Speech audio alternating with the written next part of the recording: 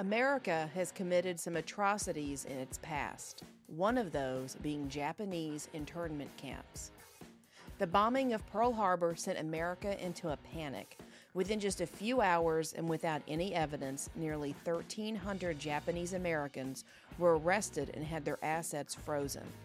Then, on February 19, 1942, President Roosevelt signed Executive Order 9066. This was intended to stop others from spying on the U.S. home front. Instead, the government took this order to draconian lengths. Japanese Americans were their target.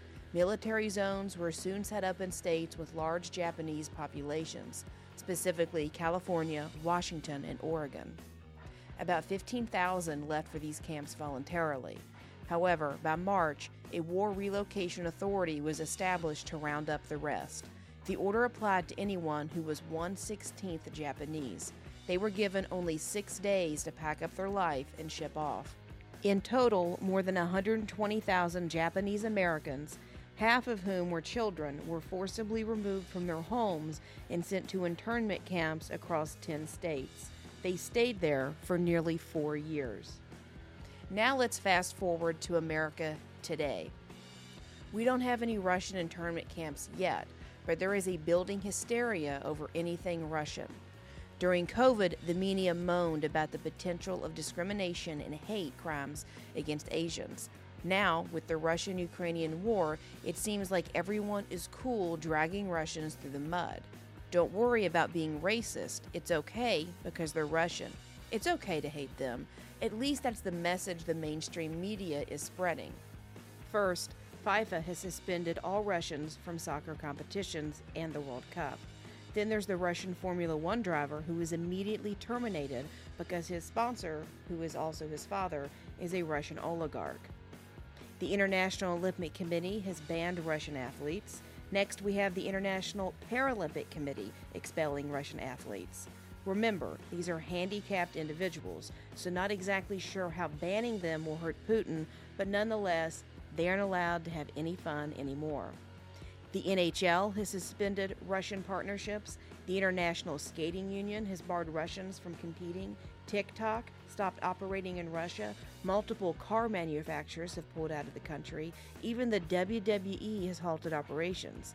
Finally, we have the International Cat Federation banning Russian cats from competitions. Meanwhile, Americans are cheering this discrimination on, as if hating Russians is the latest virtue signaling trend to replace face masks. Just turn on the news. It's nonstop Russia, Russia, Russia. You would think the whole country is full of evil people just because Putin is their leader. How would Americans like it if the world treated all of us like we agree with everything that our president does? The left wouldn't have liked that during Trump, and Trumpers wouldn't like that now under Biden.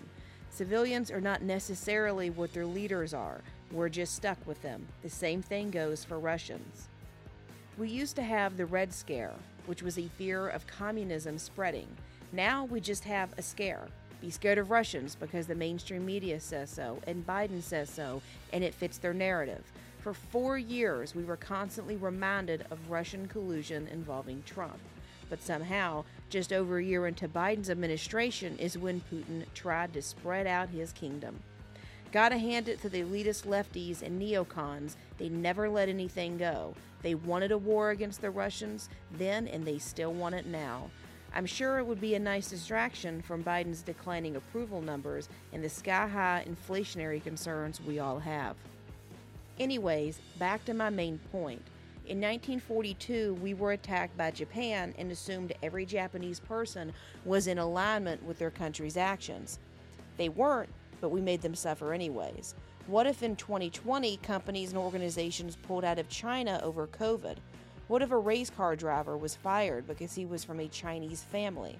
Can you imagine the hysteria? That would have been xenophobic and condemned, rightfully so. But somehow, just swap the Chinese for Russians and it's okay. But I'm not buying it. Sure, today people may just be pouring out their vodka, but tomorrow they'll be begging the government to lock Russians up. We always think these things can't happen again, but they surely can. In fact, We've seen a resurgence in this lock up people I don't like mentality during the pandemic. Just a few months ago, a survey showed that 45% of Democrats were in favor of putting the unvaccinated into designated facilities. Hey, if these people are so scared over a virus to eliminate civil liberties and discriminate against half the population of their very own country, just think what they'll do to people of a foreign country over nuke fears and Putin mania. Edmund Burke once said, "Those who don't know history are doomed to repeat it." Internment camps have happened before, and they can happen again. We the people are just as stupid as we were a couple generations ago, and our government has only gotten more evil.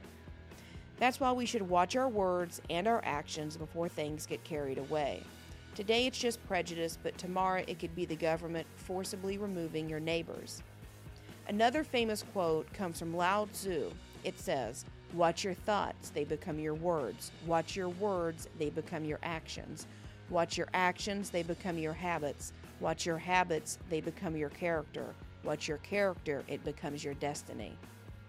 If our thoughts and words today will become our destiny, then we are in for a volatile and potentially violent future.